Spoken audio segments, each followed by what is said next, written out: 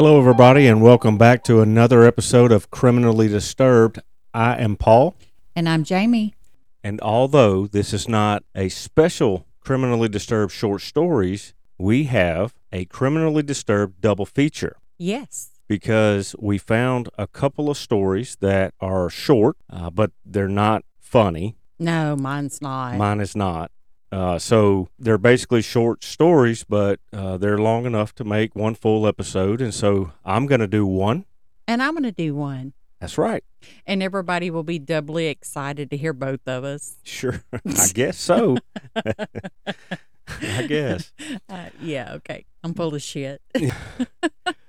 But first, we wanted to address a couple of things. Yeah, we have some business. We do. First of all, if you guys are loyal listeners and you have listened to some episodes prior to this one, then you may have heard our story of the Crescent Hotel in Eureka Springs, Arkansas. Mm-hmm. And you may, if you listen to it all the way through, you may have heard that that we recorded that on Mother's Day. And my Mother's Day present to my beautiful wife was I booked us a stay at the Crescent Hotel at the end of June. Mm-hmm. Well, then inflation happened and gas prices soared. And we got to looking at things, and we had that trip planned, and we also had a trip planned with our little ones. Because what we like to do is we like to take a couple of trips a year, not expensive, flamboyant trips, but we like to do a trip just me and Paul because we are believers in, we need to, what's the word? What the word am I trying to say? We need to get away and be able to relax and appreciate each other. Right, and recharge. And then, of course, our other trip that we hold during the year is with the kids. Right. So now that trip could mean with the older kids, it could mean with the younger kids, or it could mean with all of the kids. Right. Yeah. And the only thing with the older kids is they work, so now that they're adulting, right, it's harder for them to get away from work. But, right. So we had that trip mm-hmm. Planned, and then we had the trip with the kids to go to the Houston/Galveston, Texas area. And with everything that was going on with inflation and things like that, we felt that, we probably wasn't going to be able to do both. And so we figured that the kids are more important and they needed a break as well. And so that's what we chose, is we chose to take the kids. Now, that doesn't mean that we're not going to go to the Crescent Hotel. We are, just not right now. We had to get that done. We wanted to make sure that we could afford to give the kids a good vacation. And we just got back today, as a matter of fact, hours ago. They had a great time. Everybody did. No one cried. No one got bored. That's what we were just talking about before we came on air. And so it was a good trip. Mm-hmm. It was a really good trip. Got a little sunburn here and there, but it was a really good trip. And we did have a listener email in and ask us about our trip to the Crescent Hotel. And I want to say I appreciate you writing in and emailing us and the very kind words that you said to us in the email, and definitely encourage you to continue to listen and continue to write in. We did respond to the email that if anybody's wondering, yes, we did respond. Right. We asked her about her experiences that she might have had while she was at the Crescent. Right. Because she did also reference a picture that she took while she was there. Right. And so we asked her if she could send it to us, and with her permission, after we hear back from her, we would like to share absolutely her experience and her picture. Right. So and if anybody else has anything they want to share with us, share away. Yeah, for sure. So we will definitely let everybody know when we are going to take that trip, because we do plan on recording on that trip. And so just stay tuned for that. Now, the other bit of business that we have is that Criminally Disturbed is now on Patreon. We do have a Patreon page. Mm-hmm. And we did this for a few different reasons, but if you would notice, we do not have ads in our podcast. And for the short time period right now, as we can foresee, we don't really look at doing ads anytime in the near future.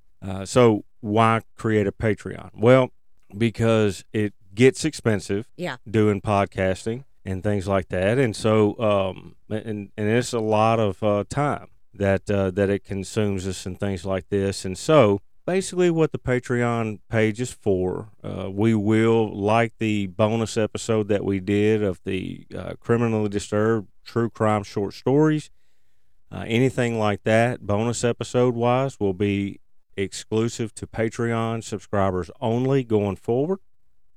And these regular episodes will be uploaded the day before they come out on places like Apple and Spotify and places like that.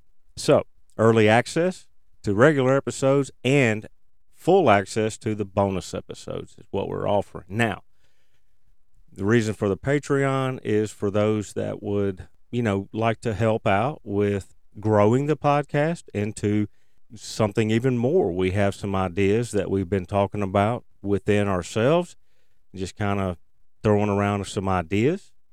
And we want to do another segment, kind of like True Crime Short Stories, but it's a little bit of a spinoff that we talked about. And so we're looking into that. But it's just a way for those out there that would like to. You don't have to, obviously, but that would like to donate to the podcast. So we encourage you to please go and subscribe. If you choose to sign up for the Patreon, we have 3 tiers available. We have a $3, $5, and $10 tier. Any tier that you subscribe to, they all have the same benefits. So no tier is better than the other. We want everybody to have the same access. Mm-hmm. And with inflation, for people, if they chose a $3 tier, we felt like they should have everything like everybody else. Right. So we don't feel that anybody should have anything more than anyone else. Everyone is created equal. Go by there, search for Criminally Disturbed on the Patreon website. So, enough of that. We can get started on what we have today, which is our double feature. And I think we decided that I'm going to go first. Mm-hmm. Okay. So, I don't know why things like this get to me, but they do. This happened very recently, this year, a couple months ago. And I felt like, I may need to talk about this just a little bit. But, my dad, when, let's see, that's been years ago, 30 years ago, my dad had back surgery. And I remember when he came home from the hospital and he had a hospital bed in his room and things because they said that he had to be in one of those beds. And then, my uncles had back surgery and things, and I've just never seen anything anything good come from a back surgery. Now, I do know a guy that has done some work for us. He owns a company that's done some work for us and things in the construction industry. He had back surgery, and he's actually doing pretty good. He's getting around and things, and he's saying that he's getting better every day. So, and you know that me and you deal with a lot of back problems, mm-hmm. And things. And, every now and again, the sciatic nerve messes up and, man, I just can't really walk all that good, can't stand up straight. Hurts. It hurts bad. Well, we're going to talk about a man by the name of Michael Lewis, and he had some back problems. He had a lot of back problems. And so he was actually scheduled to have a back surgery on May 19th of 2022. The surgery was being performed in Tulsa, Oklahoma, by Dr. Preston Phillips, one of the better doctors in the area, from what I understand. After kind of doing some research and things, his name was out there for these. Now he's not. I mean, he wasn't very old. Mm-hmm. I think he was older than me, but he wasn't real old. He still has a lot of surgeries left in him. Mm-hmm. I guess. So May 19th, Michael Lewis had the surgery. He was in the recovery process for about a week. He was discharged and sent home on May the 24th of this year. Now, after his discharge, Lewis would still have what he would describe as a lot of pain. He would call in to the doctor's office, his main office, and be, complaining of a lot of back pain and things. And I think it may have even said that it was probably a little worse. Mm-hmm. But again, he just had surgery, So it's a possibility it could feel worse, but I guess once it heals, you never really know. So on May the 31st, Mr. Lewis actually came into Dr. Phillips' office, and, Dr. Phillips actually gave him a once-over, kind of checked everything out, made sure everything was healing properly, and everything seemed to be okay. Now, not a lot is said on what medications were prescribed, or if any were prescribed on the 31st or whatever. I don't know. Not a lot is said there. I think there's a lot of investigation that's still kind of going on with this. However, the following day, Lewis actually called the doctor's office back again and requested additional treatment for more pain. He was having even more pain. Now, no one can really describe someone else's pain. The only pain is basically the pain that you're going through or you have went through, Mm-hmm. or things like that. And so I can't say for sure how he was feeling. Was he having all of this pain? Was he not? Was he just trying to get more medications? Was something actually happening inside there that's coming undone or something? I don't know. Nobody really knows what somebody is going through. However, Lewis was not really getting the answers that he was hoping for. He was getting frustrated about the whole thing. This thing has been going on, and he felt like Dr. Preston Phillips was just not doing what he needed to help him or give him the treatment after the surgery Mm-hmm. that he says that he needed. All he really will say is that he just had more pain. So on June the 1st, after he called back to the doctor's office complaining of more pain and he needed more treatment, he didn't really get the answer that he needed. So on that day, Lewis would visit a local gun store at about 2 p.m. and he would purchase a .223 caliber AR-15 semi-automatic rifle. Now, Police Chief Wendell Franklin also stated that Lewis also purchased a .40 caliber Smith & Wesson semi-automatic handgun on May the 29th. So this is a couple of days before, and he purchased that at a local pawn shop. So shortly before 5 p.m., Lewis entered the doctor's office building from a door on the second floor of the parking garage. Now, we're going to stop right there. Mm-hmm. You can kind of see that this is going south real fast over some treatments he's not getting, or the level of service that he thinks that he is entitled to versus the back pain that he's experiencing. I have no doubt in my mind that he has some back pain. No doubt whatsoever. But to take it to this level is, do you think that that's a little extreme to take it to this level? Yes, because I think if you're taking it to this level, I mean, what are you going to accomplish? Yeah. It's not going to fix your back. No, you're right. It's not. It's right. You're right. So in the office, there's a physician assistant and an avid hunter named Gannon Gill. He was about to finish up with a patient when he and the patient heard a loud pop. Initially, both of them were startled by this noise. Both looked at each other like, what was that? Basically looking at each other like, what the hell was that? It wasn't long before basically that question that they asked each other was answered. Okay, there was another one, another pop, and that skilled hunter kind of knew right then. Mm-hmm. It was gunfire. Now Gil turned to his patient and he just basically said, "Let's go." And he said, "I don't think that this is good." I'm sure that there was probably some other noises going on, maybe some hollering, some screaming. I don't know, but I wasn't there. But he led his patient out of that exam room. They crouched down and they're moving. It's like a maze in there, passageways, hallways. There's nurses stations and stuff. They're ducking behind. There's just trying to get out of there the best way that they can. Gunshots could still be heard as Gil and his patient came across others that were hiding. The best way that they could, anyway. These people were looking for anywhere they could to hide. Mm-hmm. The group joined Gil, and he quickly and quietly led them out of the office door and into the parking garage for safety. Now, it was at this moment that Gil pulled out his cell phone and he called his wife. And his first words to her were, "Don't freak out, I'm alive."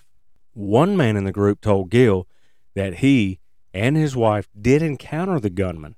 And Gil said in a phone interview with reporters later on, quote, "The shooter told him," talking about the man that encountered, and his wife to leave, and he was not there for them. Now, Gil he realized that he left his keys inside, obviously, so he told his wife, "Bring my spare key to my car," which I don't know that I would ask you to come up there. You know what I'm saying? Considering what's going on. Well, and my thing is, at that moment, I wouldn't be worried about a key to a car. Yeah. Well, he wanted to get the hell out of there. Well, yeah. But, live through the situation first and then worry about the key. Right. So, the first 911 call came in at 4:52 p.m. from someone who was not even in or around the building at all. They were actually on a video chat with a doctor at the location. Mm. You know how they do the Zoom calls now with doctors and stuff? That's what was going on. So the doctor told the person that was on the video chat to call 911 and stated that there had been a shooting.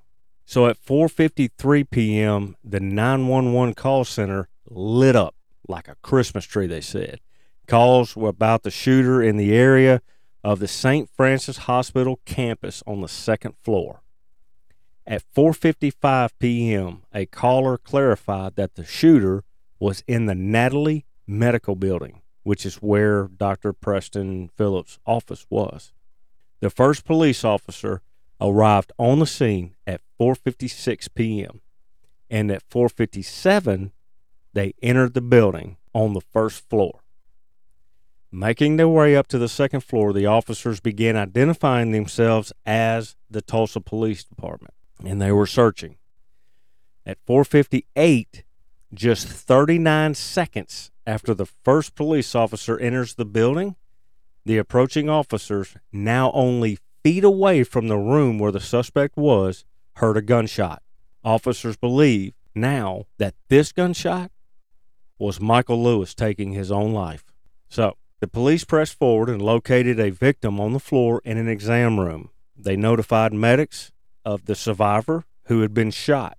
Officers continued to move forward and found the suspect in another room. The suspect had been pronounced dead at the scene. Near the suspect's feet, this is crazy, right at the suspect's feet, police located a woman hiding under a desk. She was there hiding from the suspect. She was not injured, but was in the room when the suspect took his own life. Mm. Wow. Can you even imagine? Mm-mm. He didn't even know she was there. I mean, if you were just going to eventually just take your own life after doing all that, then why not just do that at home? Right. Instead of coming up there and involving all of those innocent people. Yeah. I mean, look, what is your end game here? What are you wanting to come from this? Because you accomplished nothing. That you have accomplished nothing. Mm-hmm. Also near the deceased suspect was another victim. Unfortunately, this victim was already gone. Mm. The officers rescued the hiding woman and continued to search, and unfortunately found another victim down in an exam room. Also in the exam room was an elderly woman who was unharmed. Now, the elderly woman we're going to come back to. Officers continued to search and clear the office building, and they did locate the deceased body of Dr. Preston Phillips in one of the other exam rooms. The officers guided fire rescue and medics into the building to assist the victims by rendering aid to them. Once the building is cleared, officers began collecting evidence, which included 30 spent .223 bullet casings and 7 .40 caliber bullet casings. So he basically, if he had a 30-round clip in the AR, he used them all, and then 7 of the .40 caliber, which that was a semi-automatic, which it may have been a compact to only hold 8, I guess. But I know mine holds, I think, 15 in it, my .40. That's a lot of bullets, though, you know. But can we take a minute? Obviously, I'm sure everybody has TVs or is on social media. So they see what's going on with the Uvalde. Yeah, investigation. And, oh, Lord, that was a mess. Yeah. But can we commend these officers that showed up? Oh, yeah. And did what they were supposed to do without thinking of themselves first. Right. So that's the thing, is just to kind of go back, 4:52, the first 911 call came in, and basically at 4:57, 5 minutes, they were inside the building. 39 seconds later, they heard the last gunshot. Right. So, I mean, in 5 minutes, I know. Listen to what can happen just in 5 minutes, because after the first shot rang out, that doctor that was on that video chat said, call 911, which could have not been more than 30 seconds. The Tulsa Police Department, in this case, handled this, in my personal opinion, and I'm assuming yours, masterfully. Yes. As masterfully as this can go, basically. Right. I mean, these things are tragic, no doubt about it. But they reacted in a way that every police department needs to really react. Yeah. You know, this way to these kinds of things. Yeah. Now, I think that you're right. I think you look at things like Uvalde, where you have, and I'm just going to say it. You have untrained officers, basically. And that's the only thing that you can really kind of hold on to with that. But a lot of those officers, when you look at the Uvalde tapes and things like this, they were scared. Yeah. They were scared. Which, as most officers are. Right. And I was going to say, obviously, I'm not a police officer, so I'm not in their shoes. But at the same time, when they become police officers, there's always that what if? What if this happens? Always. And, I mean, obviously, when they go out, they always have that in their mind, what if this happens? Right. But when they take that oath, I would hope that the ones, if I was in a situation like that, the ones that would respond would be like the ones in Tulsa. Yeah. Yeah, for sure. Yeah. For sure. However, officers like in Uvalde and things, when they're not trained properly and they have that fear, then the fear, along with the lack of training, does not make very well, doesn't make the situation very well when they're having to go in you're right. and do that. You know what I'm saying? It was a clusterfuck. It was. There's no doubt about it in my mind. Nobody stepped forward and took charge. Now, there's a lot of things with the Uvalde thing that they were arresting parents that were trying to get in and all this stuff like this. Listen, parents, I mean, you gotta at some point, you can't just go rushing in there. You can get other people killed. Right, but I'm trying to see this both ways. Yeah. I mean, I can see the police officers like, okay, parents, y'all got to stay out here. Y'all are making it worse. But what if the parents are out there and they're seeing the police officers just standing around not doing shit. Yeah. Me as a parent, I would be like, get the fuck out my way. I'm going in there and I'm getting my child. And we've talked about this. Yeah. I would absolutely load up right. my firearms and I'm going. Right. Whoever's in that school where our kids are, you know, if the police are not in there by the time I get there, I'm going in. Right. I mean, you know, now, of course, yes, I'm asking to be arrested at that point. Right. But at the same time, I'm going to do whatever I can, just like those parents in Uvalde were trying to do for their kids. Right. I'm going to do whatever I can for ours. Right. So, and not just ours. I mean, any kid that might be in that situation, they're with our kids. Any of the kids. No kid out there that deserves what happened there. Right. However, there was nothing that was going to stop what happened. It should have been ended a lot sooner. Right. Yeah. It could have been. Now, again, the police, this has never happened there before. The lack of training. Yeah. And they were scared, and you can see it on the videos. And they were scared. But when it first happened, at the beginning, when it first happened, I forgot who it was that came on TV and were like, oh, we trained for this and blah, blah, blah, blah, blah. Well, then now you got the videos coming out and you're looking at it and you're like, oh, what fucking training? Right.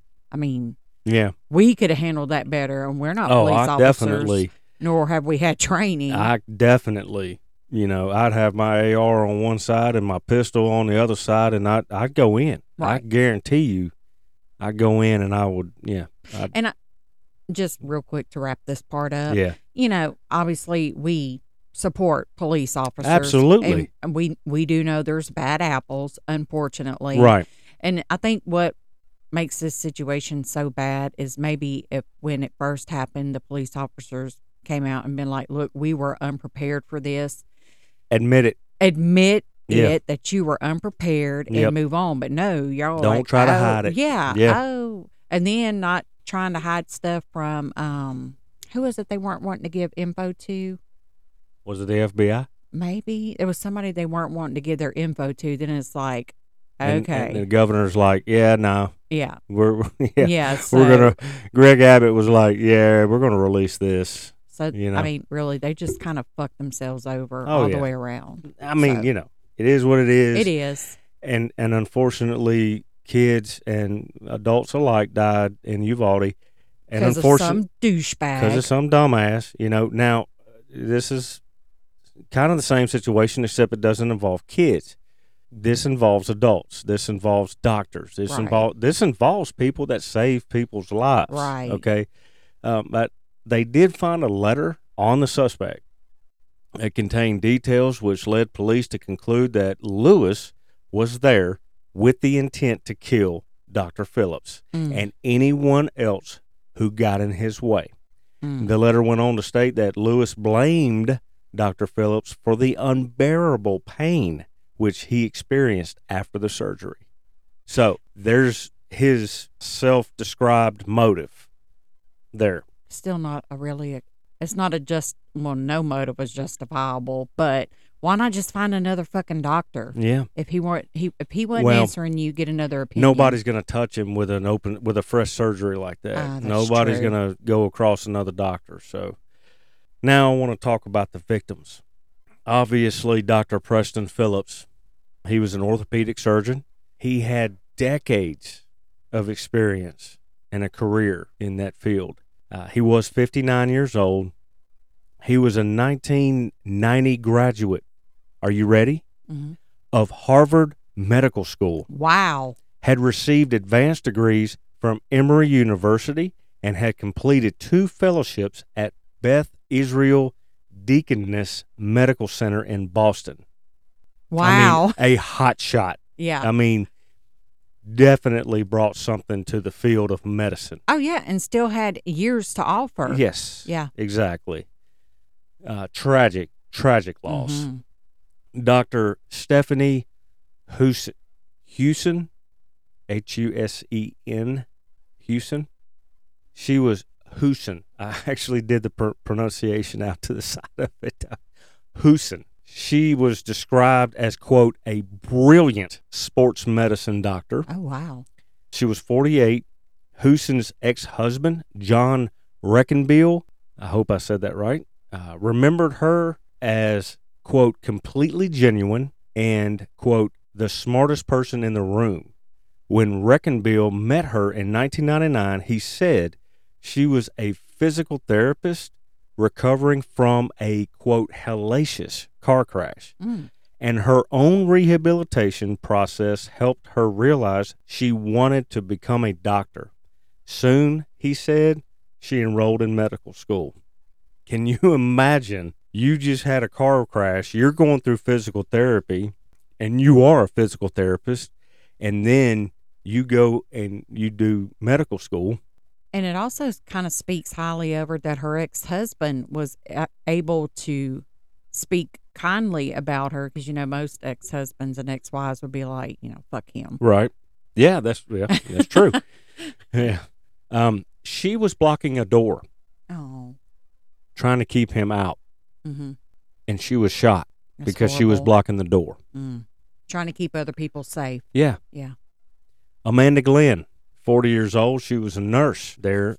And also she sometimes was set up and answered the phones and things like this. I wouldn't call her a receptionist, although I saw that description in one of the news articles. I would say if she went to school and she's a nurse, she's a nurse. Right. She's a hero. She was a wife to Jonathan Glenn, and she had 2 sons, Gabe and Ian, and she was also blocking the door, trying to protect everyone. Hero. Mm-hmm. The last victim, Mr. William Love. He was 73 years old.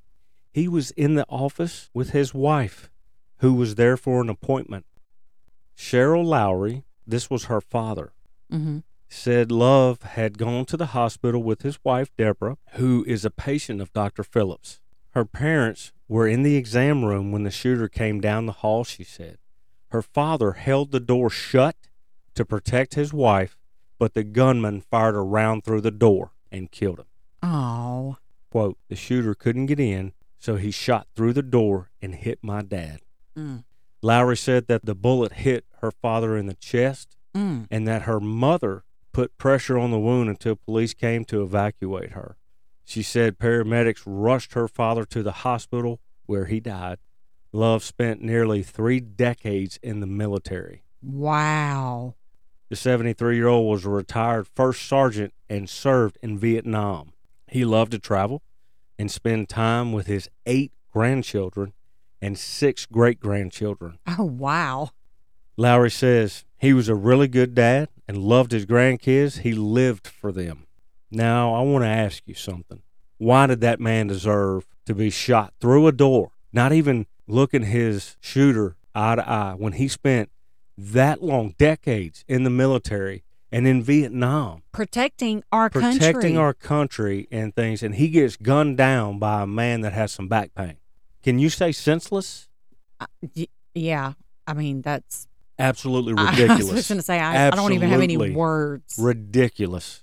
The carnage that this man left in his wake, and then took the cowardly way out. And shot himself.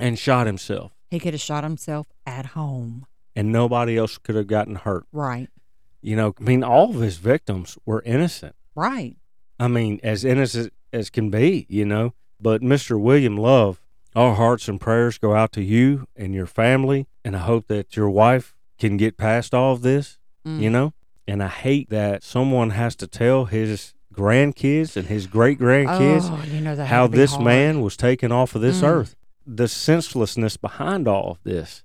Amanda Glenn, she has 2 sons that are now without a mother. Because of some douchebag. Yeah. A hero. William was a hero. Dr. Stephanie Huson. Hero. Yeah. And then Dr. Phillips. A graduate from Harvard, and then advanced degrees from Emory, and then everything else that he's accomplished. Saves lives, I know, and you would think, when he goes to work, excuse me, when he went to work every day, he was like, I'm a surgeon. I'm a back surgeon. Yeah. Surgeon. I said surgeon. Surgery. He does the surgery. You know, I help people. I help improve their lives. Their way of life. Right. And I mean, that's a safe profession for him. Yeah. You know, it never run through his mind that, oh, when I go to work today, somebody might show up and shoot me. A disgruntled patient. I mean, Yeah. come on now. Mm. It's just ridiculous. I hate it. I do. There is an ongoing investigation, but I don't know what they're going to turn up, you know. I mean, no matter what they turn up, it's not going to help the situation. No, it's not going to bring any of these people back. No. There were other people that were injured, but survived, you know. But the victims here are they're just senseless. It's stupid. I mean, you have some back pain. I've got back pain. I've got back pain right now. Hell, that bed we slept on in that damn hotel had my back hurting. It was horrible. Damn. Well, so I thought I would share. It is, you know, obviously it's true crime, but that's horrible. The Tulsa, Oklahoma mass shooting at the Natalie Medical Building. I hate it. I do. It's just, I've been seeing it in the news. I thought I would talk about it. One of the other things I'd like to just talk about, it's not the guns, people.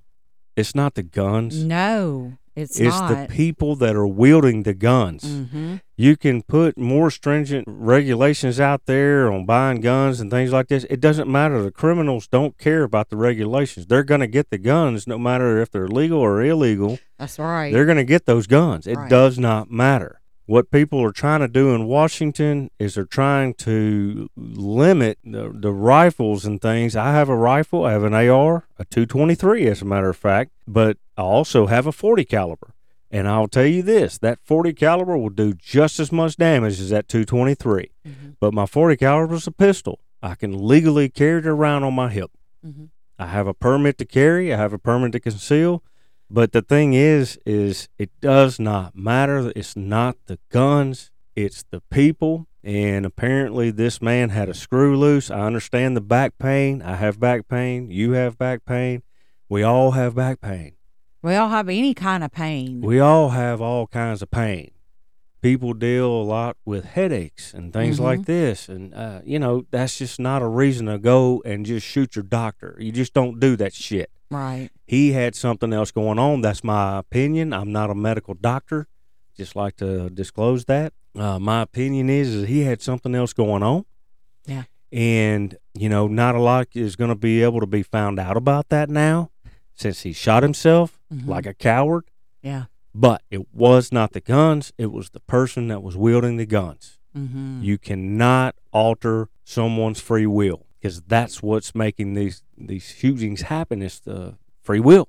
Right. So hearts and prayers go out to these people. Yeah. I hope that they can get on with their lives. It's going to be hard without their loved ones, but, you know, we got to stop the madness. And it's not a matter of taking the guns away because when those criminals get the guns and the government is taking your guns away, how are you going to protect yourself against the people who've got their guns illegally? Right. You know? Because they're still going to get them. They're going to get them. They're going to get them. You don't know how many illegal guns are out there on the streets. And they're going to use them on innocent people. They're going to be able to walk right into your house, and you are not going to be able to protect yourself. I got to work on my axe throwing skills. I know I said it before. Oh, shit. Give me an axe. I'll put it right in his head. Shit. Yeah, we did the axe throwing thing one night. I sucked. I was actually, for not doing it, you know, before, I was actually pretty good. Well, you would think with Native American in me that I would have been good. Well. And I mean, you got Native American in you. So you really would have probably thought that we would have been freaking awesome at it. Yeah. Yeah, we're not. No. I mean, I'm good enough. I mean, we got to, when we went back, me and one of the boys, he actually turned out, he'd never done it before either. He was pretty good. Mm-hmm. You know, and we were hitting moving targets and stuff. Right. So. Well, I wasn't good, so if something happened and we had to start hunting for our own food, I would starve. You cook it, I'll kill it. How about that? Yeah. Okay. All right. Well, I was just going to say once again, commend the Tulsa Police Department. Absolutely. Awesome. Yep. And also I've added this guy to my list of people that are getting pineapples up their ass in hell. There you go. Yeah.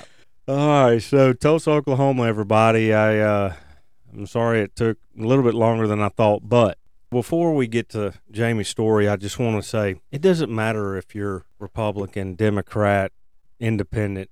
It doesn't matter. We will listen to all sides. I think that we're more, you and me, I think that we're more independent. In the middle. Yeah, exactly. Because, I mean, both sides have stuff that we agree with, and both sides have stuff that we don't agree with. Absolutely. You know, we're like everybody else. We just want to live our lives. Right. We want you to be able to live yours. Right. But we know that there are people out there that are trying to do whatever they can to get a leg up or to cause pain and so forth and so on. I'm going to do what I got to do to protect me and mine and whoever else, you know, is in danger. Right. If I see a stranger woman and her kid in a Walmart or grocery store or something like that, and she's just beating the ever-living shit out of this kid, I'm going to go and I'm going to take her and I'm going to throw her around like a rag doll. Yeah. Because there's no sense in that. She is the same amount stronger than that kid as I am over her. Mm-hmm. And so what she's doing to that kid, she needs to have that done to her or him or a dad, you know, beating his kid or something like that. Well, I mean, and obviously it would have to be actual abuse, you know, not a parent just punishing their child. I mean, hell, come on now. I know. I'm just saying. I'm making that distinction. I don't want anybody thinking you would step in. No, and I'm not saying anybody out there just needs to go up to a random person that's whipping their kids and do something. No, I'm just telling you what I would do. Right. Don't beat your kids in front of me, people, because you're gonna get me. Right. So, anyway, enough of that shit. Let's move on. Jamie's got a good one. I know she does. She always does. So, let's get on to her short story. Well, you were like really current with your story. Mm-hmm. Mine is going to take us back to 1827. That's pretty current. My sources. I remember that day. That year. My sources were newspapers.com. What's that? I don't know. Grin.com. Whatever the hell that is. GreatBritishLife.com. Oh, god dang. Because we are going to England. Okay. And capitalpunishmentuk.org. Capital punishment, okay. Yeah. Well, I mean, there was a lot of hangings. Yeah. There was a lot of, and there may or may not be a crime committed in this. So, may or may not be. Yeah. Well, okay. And I was being sarcastic about that. I got you. Yeah. This one is very sad. Oh, come on. Yeah. This is the story of William Corder and Maria Martin. I don't think I've ever heard of them. Come on now. You was in 1827. Yeah, but I was in a different part of the world. Oh, gotcha. So we're going to Suffolk, England. We're going to some folks, England, some folks' place. We are going to Suffolk, England, and I might or might not have said that right, but, you know, I'm from the country. Okay. Maria Martin was 27, and she was seen as the prettiest girl in her area, and she was seen that way since she was 17. Okay. That may be debatable, though. It might be. Her father, his name was Thomas Martin, but everybody called him Old Martin. I don't know why. I guess maybe he acted old. Bunch of assholes around him. I know. He was a mole catcher, and I looked that up. Holy shit. I looked that up, and that's a thing? That is a thing, and it's literally what the name implies. He caught moles. Like, are we talking about moles like in the CIA, or are we talking about moles ground in your moles? Yard. Oh, god dang. I need that job. Right? Anyways, Old Martin was very proud of Maria. So I looked into this, and obviously he was a mole catcher, so he wasn't in upper society. And back around that time, upper society, they were the main ones that got educations. And it's still, even upper society was like the boys got like the education, and the girls got some, but then it was like changed to sewing and cooking because, they had to keep their man happy when they got married. Oh, I thought you was going to say like etiquette school. No, it was like sewing, cooking, stuff to keep the man happy. So they took home ec. Yeah, basically. Okay, gotcha. Yeah. So, like I said, Old Martin, they weren't like rich or anything, or even in the upper society. However, he did have Maria. She was taught lessons in reading and writing. Mm-hmm. And it said as much as was allowed within his humble means. So I'm assuming maybe he paid for a tutor to come see her. Okay. Because I tried to do a lot of research on that and didn't really see how the lower class was taught until they started offering, I forgot what the name was, but it was schools for the poor. And it was like around 1850 when that started, which is way after this story. So they taught them how to be poor? How to live their life poor? No, I guess because they started saying, hey, the poor people need to have an education too. On how to get a job? Yeah, I guess. Wow. I don't know. So I'm assuming maybe old Martin hired a tutor. So that being said, her knowing reading and writing was, not very common for someone that wasn't high society. Sure. So even at that time, as time went on, like when schools were being offered, like I said, that the girls, that if they did actually get a chance to go to school, the poor girls, their schooling was often interrupted, like if they needed to help contribute to the family economy or like help take care of the family. That was an excused absence. Is that what you're saying? That was, you can't go to school no more. You need to come home and help the family. Wow. Yeah. So no truancy officer there. Oh, no, I mean, no. if you don't show up, then that means you had to get a job. Right. So Maria wanted to become a real lady. She had... Was she like Pinocchio? No, like, obviously she's lower class. The ladies were like the upper class. Like the ladies. Shit. I think that, we said it in my part at the beginning of this, when we were talking about the whole Patreon page. Everybody's equal. Right. Nobody's better than anybody else. It doesn't matter how much money you have. It doesn't matter what job you have. You're not better than anybody else. Right. But the time period we're in. Well, yeah, no. There was flawed. Oh, it was flawed. Oh, yeah, that's what I'm saying. Right. That's where society went wrong. Uh-huh. Society became high society and poor people. Right. And that's just wrong, Anyway, I tell you what, why don't the super mega rich go and find their own planet and see how far they get without the middle and the lower class? They wouldn't get nowhere. Hell no, they wouldn't. No. You ain't got nobody to build that rocket. You ain't got nobody to launch that rocket. You ain't got nobody to make them clothes. You ain't got nobody to make them clothes that them expensive clothes that you wearing that was probably made in a sweatshop, Right. I'm just saying nobody's better than anybody else, and every class on this earth is needed. Right. So go ahead, continue. Okay. So Maria wanted fine dresses, servants, and a carriage. So I guess obviously the time period we're in, like to get anywhere, I guess she had to walk, but she wanted a carriage to carry her places. And I see this kind of like young girls today when they get old, they're like, oh, I want to be like a Disney princess. I want to marry a prince and blah, blah, blah, blah, blah. So I kind of see this kind of like that. But anyways, so like I said, she was considered beautiful and she actually attracted admirers from different social positions. So she would attract, the lower class.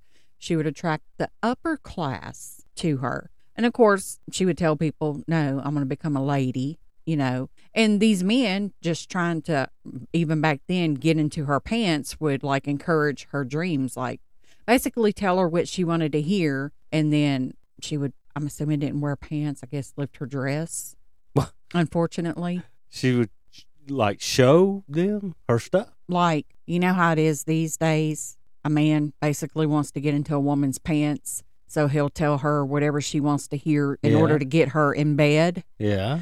Right. In order to get her to drop her. Oh. Yeah, I'm sorry. All right. Just cut all of that out. Cut every bit of it out. Okay. It's a bit like they would say something. She would lift her dress. And, No. hey. Okay. Cut all that out. Okay. Let me start that over. Her. Like a hair. Look at here, boys. Look what I got here. Okay. Let's start Look at that this over. snapper.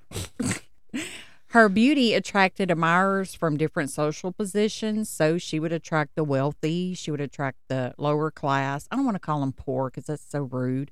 Lower class, which I guess that's kind of rude too. But Yeah, I mean it is, but anyone that she attracted, in order to get her to kind of, I guess, go to bed, because that was mainly their intention, they would like encourage her dreams, basically tell her what she wanted to hear. And she would be like, okay, let's go to bed. Let's go have sex. let's go have the sex. Yeah. Okay. And obviously, she was easy prey for her admirers.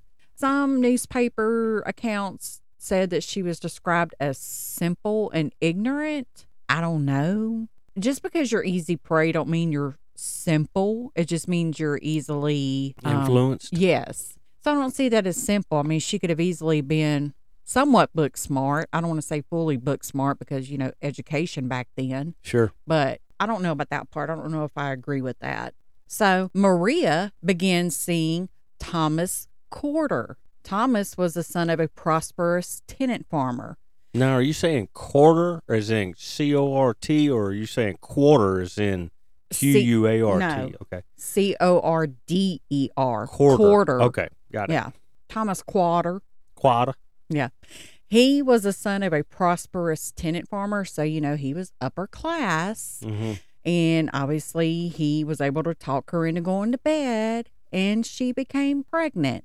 Now, back in these days, that was, obviously a no-no. It was an embarrassment to that upper family. And it was a no-no, which I'll get into that in a little bit. So she becomes pregnant. And Thomas is like, yeah, I'm not dealing with this, so I'm going to go back on over here to my rich family and just act like we ain't did nothing. Yeah.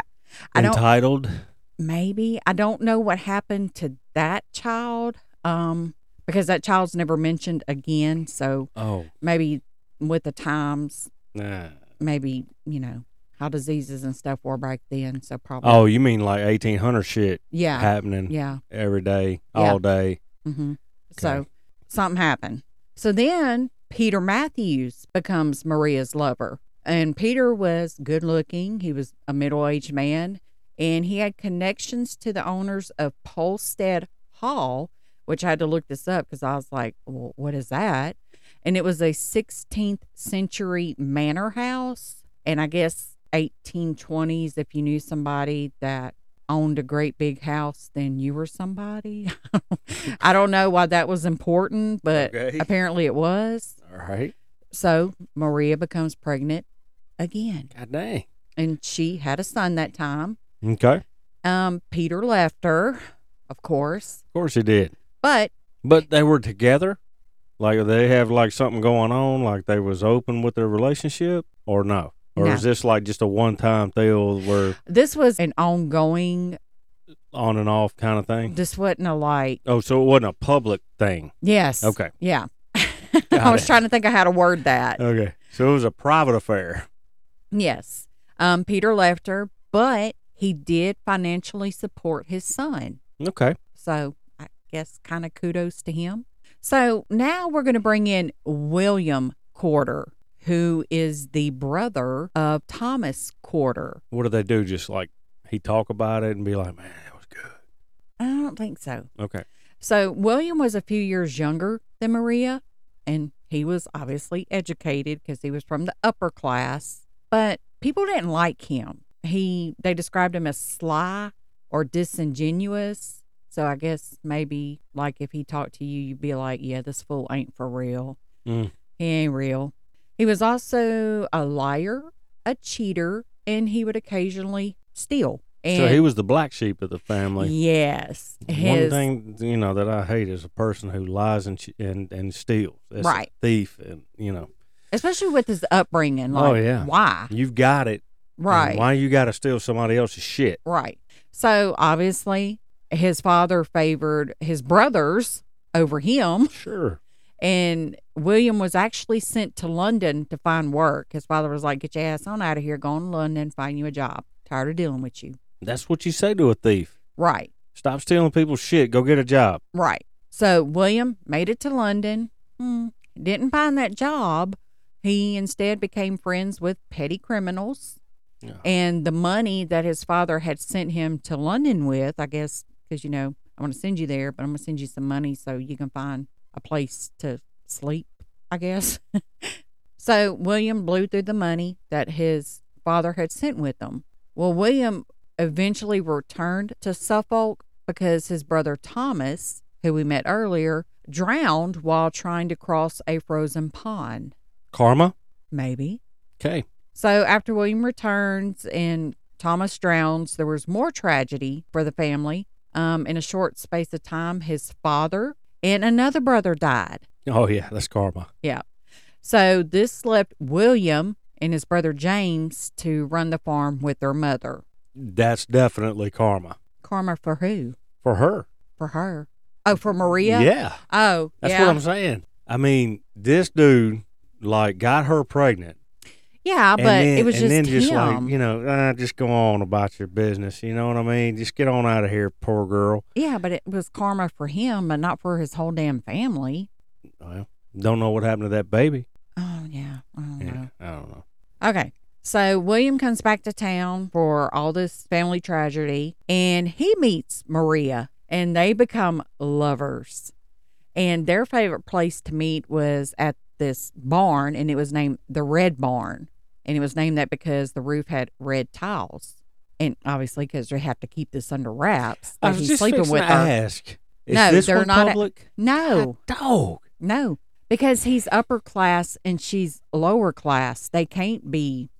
At some point, you just, if you like poking it, you need to bring her with you. Hey, Mom, look, this is what I got, and no, because she would have been, and I'm not saying I agree with this. I'm just saying at that time she would have been an embarrassment. Yeah, well, that's her mom's problem to deal with. That's his mom's problem. I was going to say, how's that her mom's problem? His mom's problem to deal with. Right. So not hers.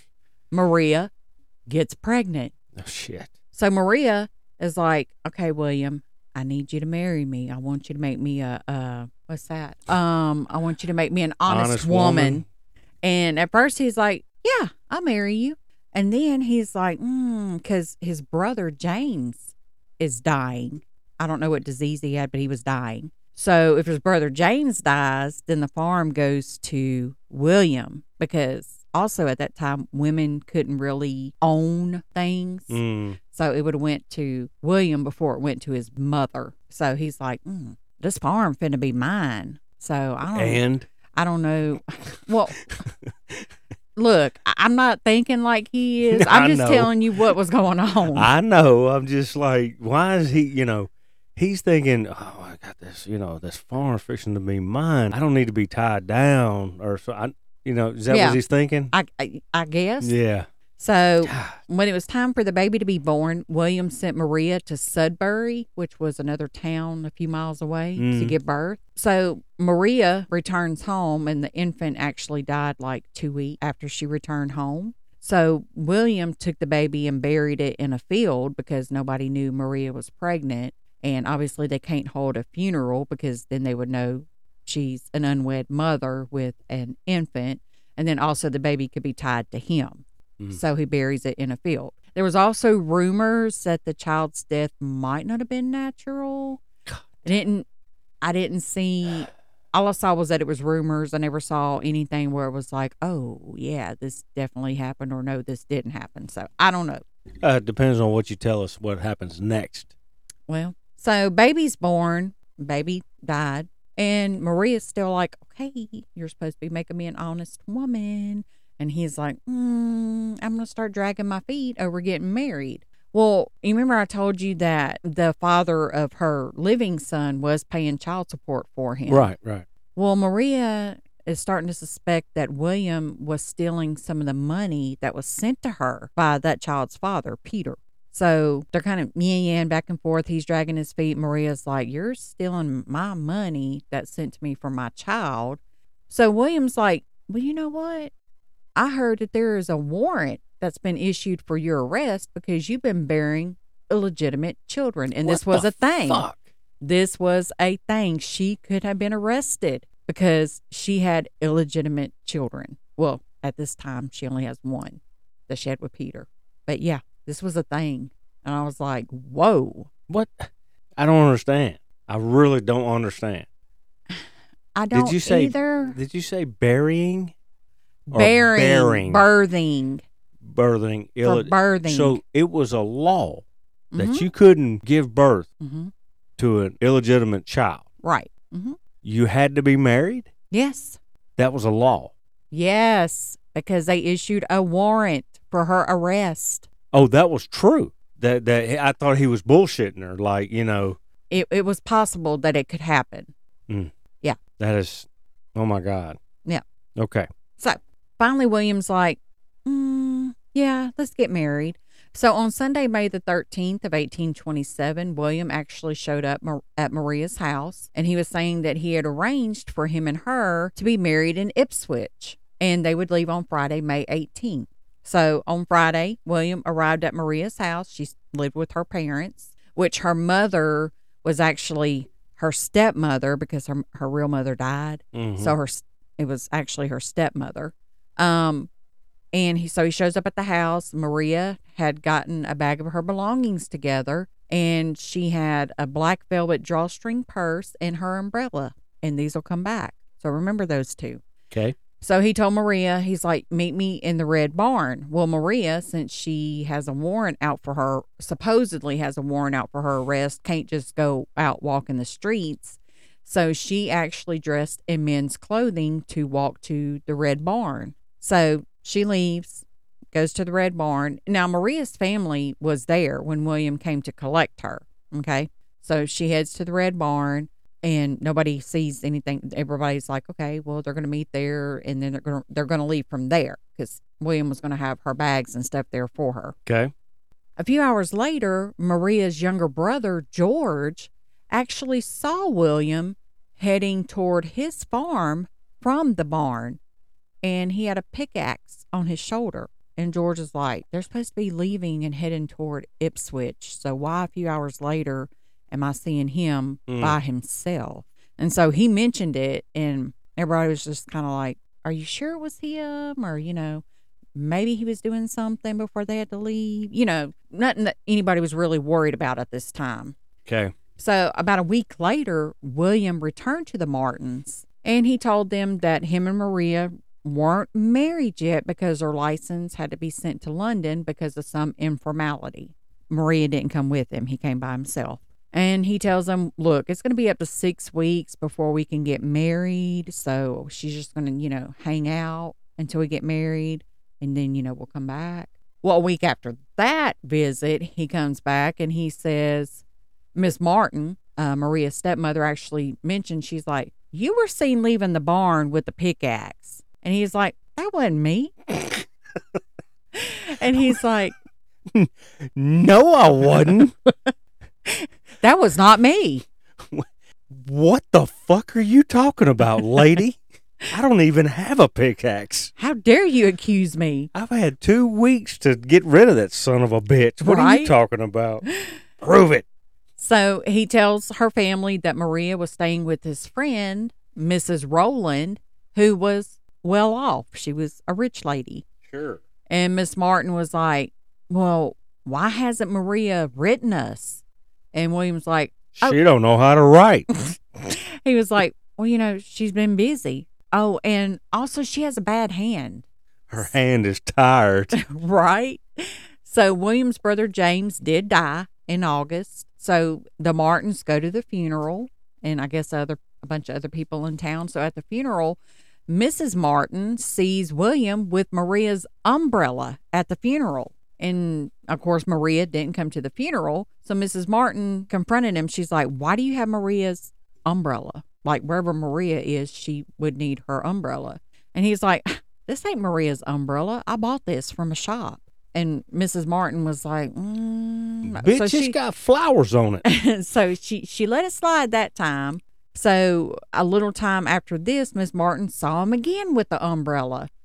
Except for this time, he said that, oh, I was mistaken last time. I didn't buy it from a shop. It was Maria's. And the reason why I have it this time is because I borrowed it from her. And it's kind of like, come on, man. Wow. Come on, dude. You are looking very suspicious. See, all this high class education. And he's a dumbass. And you look how fucking stupid this guy looks. Yeah. I mean, wait. That wasn't me. You didn't see me. Come on now. Yeah. Come on. So after his brother died, obviously, William becomes busy managing the family farm. After harvest time, he decides, I'm going to leave this village. Because, he was still staying at the village and still saying Maria was staying with Mrs. Rowland. And he tells everybody, oh, I'm leaving the village. It's due to my health, whatever. And he did tell the Martins that he was meeting Maria in Ipswich so they could finally be married and that they're probably going to visit the Isle of Wight. The Isle of White people? Not white people, white. Okay, then. So William leaves. Well, then he sends a letter to Maria's family from London. Oh, my God. And he tells them, hey, we're married and we're living at the Isle of Wight. And he tells her family, he's like, I'm actually in London on family business. So Maria's not with me, which is why Maria's not writing the letter. Because my family doesn't like her. Because Right. she's not upper class. But I married her anyway. Right. And he said that as soon as he got back to the Isle and him and Maria got settled, that Maria wanted her son because her son stayed with her parents. Okay. Yeah. So the Martins are really like, something's not right here, Duh. Right. So they're getting more suspicious. However, back in London, William places a matrimonial ad in a newspaper. Looking for somebody to replace this woman that I'm supposed to be married. Right. So in November of 1827, he married Mary Moore, who he met in an ad. Is that like the historic tender? I think so. Mm-hmm. Mary Moore owned a ladies' school. Oh, she owns something. Yes, she Okay. owned something. And so William moved in with her. Oh, I'm sure. He's a douchebag. He's just going to use her money. Mm-hmm. So sometime in March of 1828, Mrs. Martin begins having dreams that Maria is dead and is buried in the Red Barn. Yeah. So, which at the end of the story, I'll give a little more info on that. So on April 19th, after these dreams, Mrs. Martin told Mr. Martin or old Martin, I think you really need to go look in that Red Barn. So Mr. Martin gets Mr. Pryke, and he was actually the Quarter family's bailiff, and a bailiff was an agent of a landowner. So, Okay. yeah. So they went, both of them, and they searched the Red Barn. And they found some earth in there that looked like it had been disturbed. So they started poking at that spot with the... Fucking stick. No, with the handle of a rake and a mole pike. So they just started poking it. Yeah. Just kind of, I guess instead of digging it up, just kind of poking it to see if they could feel anything under it. That's so stupid. Well, We just sit there poking it. no, they were like poking down in it. Okay. Yeah. So they were digging. Yeah, because Okay. the mole pike actually had, Oh, okay. yeah. Well, when they pulled, at one of the times that they poked in the ground, the mole pike actually ended up having a piece of flesh on it when they brought it up. Mm. So it was Maria. Her badly decomposed corpse had to be identified by her sister, Anne. And she had identified it from the clothes that she was wearing, the color of the hair, and there was a gap in her teeth. So she was like, that's her. Mm. Yeah. Tightly wrapped around Maria's neck was a green handkerchief that belonged to William. Mm. The cause of death wasn't easy to identify clearly. Really? Yeah, because she was decomposed. But they could tell that she had been shot, and it said the ball, so I'm assuming that was probably the bullet, passed through her left cheek and settled in her neck. This is 1800s? Yes, 1820s? 1827. Yeah. That's going to be a black powder pistol Okay. with the ball. Okay. So it was an actual ball. Yep. It settled in her neck, and she was stabbed between the 5th and 6th ribs, which also pierced her heart. And she was also stabbed on the right side of her neck. Damn. Yeah. So they're like, oh, well, obviously we know who did this. So William was arrested in London, and they searched his wife's house, because it said a search of his house, but that wasn't his house. That was his wife's house. They found a black velvet drawstring purse. Remember, I told you to remember that. Mm-hmm. That had 2 pistols inside and a sword. Wow. Yeah. Okay. Which was sword, I'm assuming it's probably not like sword we consider these days, like really long, because I don't know how you would fit that in a purse. Right. Probably a dagger. Yeah. William came to trial on August 7th of 1828. He was charged with 10 counts of murder. Now, yeah. 10? 10, just listen. I didn't write down all the different counts because each count was worded like this way and that way. And it was like, what? So they did the 10 counts so that way they could make sure something stuck. So like one count was, if you believe that he shot her. Another count was if you believe that he stabbed her in the heart. Another count was if you believe he strangled her. Because like I said, they didn't have. But he was found guilty of everything? He was found guilty. I don't think it said. Oh, you said charged. I'm sorry. They threw 10 counts at him, so one of them would stick. I got you. Yeah. So, like, if you don't think she was strangled, then do you think he shot her? Right. If you don't think he shot her, then do you think he stabbed her? So, you know what I'm saying? Yeah. Sure. So, something. Yeah. Like they would hear these days, first and second degree or something, and the jury will come back on second. Right. They didn't find him guilty on first. Right. Yeah. Because if they don't find you guilty on one of those things, you can't be tried again. Now, I don't know about London back in the 1820s, but. So, like I said, there's 10 different counts. I'm going to read off one count. Okay. This is the first count. All right. And this is why I did not read off all 10. Okay. Okay. Word for word.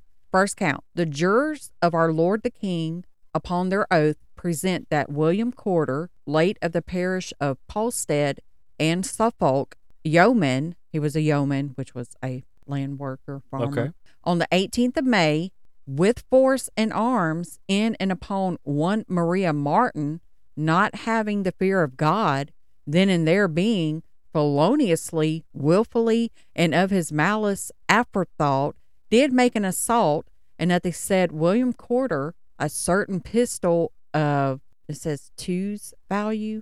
I don't know what that means. okay, Then and there charged with gunpowder and one leaden bullet, and this is in parentheses, which pistol he, the said William Corder, in his right hand, then and there, had and held, into parentheses, then and there feloniously, willfully, and of his malice aforethought did discharge and shoot off at, against, and upon the said Maria Martin, and the said William Corder, with the leaden bullet aforesaid, out of the pistol aforesaid, by the said William Corder, discharged and shot off, then and there feloniously, willfully, did strike, penetrate, and wound the said Maria Martin, in and upon the left side of the face of her, the said Maria Martin, giving her the said Maria Martin one mortal wound of the depth of 4 inches, and the breadth of half an inch, of which said mortal wound she, the said Maria Martin, then and there instantly died. And so the jurors aforesaid upon their oaths do say that the said William Corder, her, the said Maria Martin, did kill and murder. That's just count 1. I mean, how long did it take to read all of this? And the jurors are like, what the fuck am I supposed to do with this? Yeah, okay. Here's the 4th count. This one's really short. Well, I guess I can't do that one without reading the second. Don't worry about it. Yeah, basically this one says the same as the last, except a legend that the mortal wound was given by means of a sword on the right side of the neck of the said Maria Martin. Like, why couldn't it just said that, the first one? Yeah. Because the first and second one are really long. That's just ridiculous. And the 7th one. But, yeah. I mean, I understand the need for detail. That was too detailed. Yeah. I mean, how many times could they say her name in there? You either took this gun and you shot and hit her and killed her, or you didn't, It should be that easy. Right. So after the case against William had been made, it was his turn. And he actually spoke for himself, which he should not have done. So he admitted his connection to that, in his words, unfortunate girl. You douchebag. You fucking asshole. He said that it was true that he sent her to Sudbury for the birth of their child, and that the child died within 2 weeks of Maria returning home with the child. He said it was natural causes that the child died of, and that he buried the child in a field so that it would remain a secret. He said that after the child was buried, Maria came to his mother's house, and she entered by a private staircase so nobody seen her, and he actually kept her hidden in his room for 2 days. And he figures this is how she came into possession of his gun while she was in his room for 2 days. He said that Maria was experiencing depression, and his friends were telling him, hey, she's an unfortunate girl, so you don't need to be with her, You need to find you somebody else, your social standing. And he also suspected that she was corresponding with a man in London. So he's like, I didn't want to marry her. You're a douchebag. But then he finally agreed, yeah, I did want to marry her. So he also said that he didn't remember ever saying that Maria had a warrant. But if he did say it, he must have been under the impression that there was a warrant for her arrest. Now, wait a minute. I'm glad that you brought that back up, because a warrant for her arrest for bearing illegitimate children, you just admitted to getting her pregnant, and it was your child. And you basically admitted to procrastinating on marrying her, forcing her into the warrant, said warrant of bearing an illegitimate child. Right. You just admitted to doing that to this woman and causing that warrant. Right. Which it's never said if she really actually had a warrant. But if she that might was not a thing. Right. That's what I'm saying. You if that helped was cause a thing, it. you helped cause that. You actually forced her into that. And I mean, she didn't lay down by herself and make the baby by herself. No, that's what I'm saying. Yeah. Mm-hmm. Bearing illegitimate children, like, she was pregnant by some unseen force or some shit. You know what I'm saying? I mean, he just admitted that to the courts. Right. Which this is kind of making me think that she didn't have a warrant, because now he's kind of backtracking. He's kind of like, if I said she had it. We call that crawfishing here in Louisiana. If I said she had it, it might have been because I was under the impression that she had one. Yeah, well. Whatever. So he stated that when they made it to the Red Barn, him and Maria got into an argument, and he tells her, if you're arguing with me like this right now, how are you going to act after we're married? Oh, my. And he said she also told him while they were there that he was just too proud to marry her, which I can see her saying that. He's also too proud to work the farm that got him into that high society life that he has. Yeah. And so he decided to leave that. Right. Because his ass was too lazy to work the farm. And I don't think it was that he was too lazy to work the farm. I mean, the farm was pretty close to the Martin home. So maybe he just kind of got tired of running into the Martins in town. Because I'm sure he's probably thinking, oh, they're getting suspicious. Yeah, maybe, but why would you send fucking letters when you moved off? Yeah. I don't know. Whatever. So she told him that he thought that he was too proud to marry her. And basically he's like, I was done arguing with her, so I left the barn. And he said that he had gotten no more than 10 feet from the barn when he heard his gun go off, which still don't explain the stabbing. But anyways. It still don't explain the burying either. Right. But he did say that he was afraid of being accused of murdering her, so he buried her. You were afraid of being accused of doing something that you actually did? Right. So, anyways, he was found guilty. He was sentenced to hang, and he was going to be executed on Monday, August 11th. Remember, I said the trial started on August the 7th, so they did not play. Hell no. And the judge further decreed that William's body would be dissected and anatomized. So, what they did back then, criminals their bodies were actually donated to like medical schools and stuff, and it would help improve surgical skill and medical teaching. So, and by the way, you're donating your body to science. That's right. Court order. No burial for you. That's right. So Corder, in his last couple of days, he's in jail and he's in agony and he's in uncertainty. Oh my God. So the prison chaplain actually came and visited with him, and the chaplain was like, "Okay, you're condemned. So if you got a confession, you need to make it." Yeah. I mean, because that's what prison chaplains are for. Mm-hmm. And finally, William was like, "I did shoot her. We did have a fight, and I shot her, but I didn't stab her." Well, okay. Really? So when he was hanged, there was a huge crowd there. Now, some papers said it was like 7,000. Some papers said it was 20,000. What? Right. So, but it was a lot. I mean, 1,000 people would be a lot. I know, just to see somebody hang. But Damn. I mean, they didn't have TV, so I guess they kind of had to have something to do. Did they get to throw food at him before, No. No. Okay. His body hung there for an hour before it was finally cut down. Afterwards, his body was exhibited with the stomach sliced open at the county hall. Good. Around 5,000 people walked through to view it, because this was seen as kind of a lesson to criminals, like, if you do crime and you get hanged, this is what's going to happen to you. So, also a phrenology bust and a death mask were made. And we discussed phrenology before. I think it was in the Jesse Pomeroy case, where a phrenologist kind of studies the lumps. The bumps on your head? Yes. Yep. So that was made. And I'm not going to say the findings from it because it's not a real science. It's a pseudoscience. Sure. So, yeah. So after the hanging, the hangman sold pieces of the rope that hung him. He can do that? I guess so. One of William's ears that was still attached to his scalp was actually stolen from the autopsy and was put on display. Oh, man, I thought she was fixing to say it was put on eBay. No. It was put on display. A lock of Maria's hair was actually auctioned off, and her gravestone was destroyed by souvenir hunters that would chip pieces off of it.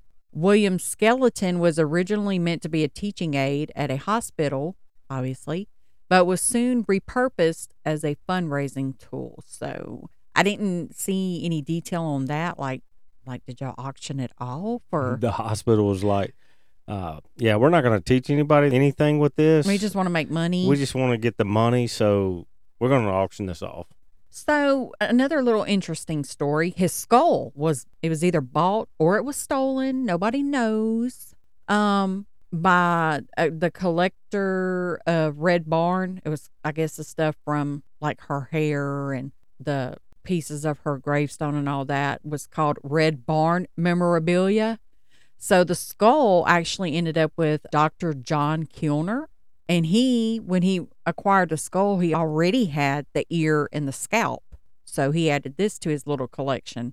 However, after he acquired the skull, he had a run of bad luck and many uncanny incidents. And he was finally like, ugh, I think the skull might be bad luck. So he actually gave the skull a Christian burial. He found a priest that was willing to bury the skull. So, but the name of the priest is not stated. The scalp actually wound up in the Moises Hall Museum in Suffolk, along with a book that contained an account of the murder that was bound in William's skin. And this is still there today. The scalp and the ear in the book that is bound with his skin. So it was bound after. So somebody wrote a book. Yes. On the murder. Yeah. And they used his skin. Yes. To bound the book. Yes. And I seen a picture of it. Oh, you did? I did. Oh, God. And I guess when we upload this, we're going to have to add a picture of it because it's in a display case along with the scalp and the ear. How are they preserving that? Well, the scalp and the ear didn't look too preserved because it was black. Oh, shit. Yeah. That's crazy. The skeleton was eventually put on display at the Hunterian Museum in London. However, in 2004, it was taken down and cremated after a descendant of Williams made an appeal to the Royal College of Surgeons, like, hey, can we please have the skeleton, give it a proper burial. So they got the skeleton and they had it cremated. In 2004? In 2004. Like, okay. So I wanted this story. This is another side story, or maybe I didn't see a lot of emphasis put on this in the newspapers, so I didn't put a lot of emphasis on this. But when you Google the story, you do see this coming up. So I'm just going to add this at the end and let everybody kind of make their own decision on what they want to do. Like internet stories, they kind of focus on Maria's stepmother, where I told you she was having dreams. Right. So they focus on that a lot. Well, Maria's stepmother was actually only a year older than Maria.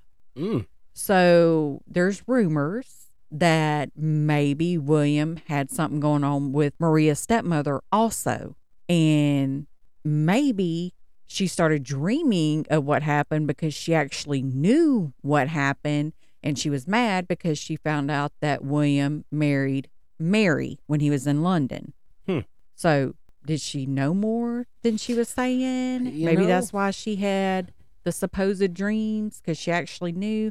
Because everybody was saying, why would William tell Maria to meet him at the Red Barn with her family, knowing that that's where she was going? That's what I'm saying. I mean, That doesn't make any sense. So I don't know. Take with that what you want, what you will. Whether you believe that she was actually having dreams and this is innocently led her there, or if you believe she had a thing going with him and she was like, oh yeah, I'm finna say I'm having some dreams and I'm gonna lead them to her body because you're a douchebag and you done married Mary. Oh, and at the time of his trial, Mary was pregnant. With his child? With his child. It was proven it was his child. I don't guess it was ever proven, but I mean, they were married, so she was pregnant with his child. I don't know. Wow. That's... So, poor Maria. Yeah. She just wanted to be married, wanted to be an honest woman. Yeah. Because unfortunately, the people back then called her children bastard children, which is horrible. It is. And here's this douchebag. Yeah, girl, I'm going to marry you. And then, nah, I ain't going to marry you. Wow. Why not just tell her you're not going to marry her? Why did you have to kill her? You know what I'm saying? I know. I mean... Why not just go on about your business? High society. The rich versus the poor. Yeah. Whatever. Yeah. So that's that. Wow. That's crazy. Sad. I thought that the stepmom was a witch. And you know what? She might have been. I don't know. And maybe she did innocently have the dreams and was pointed toward this. Maybe she did. I don't know. She doesn't have any blood connection to Maria. Right. So, I don't know. That's crazy. Right. So take with that what you want as far as the stepmother's dreams. Okay. So I hope you guys all enjoyed the Criminally Disturbed double feature. Two short stories that we put into one episode. So that was a couple of crazy stories that we had for you. Definitely want to keep you guys listening. We are working on some others that we're going to be recording very soon. So stay tuned for that. And until those next episodes, I'm Paul. And I'm Jamie. And please join us next time. And remember to stay disturbed. Bye. Bye.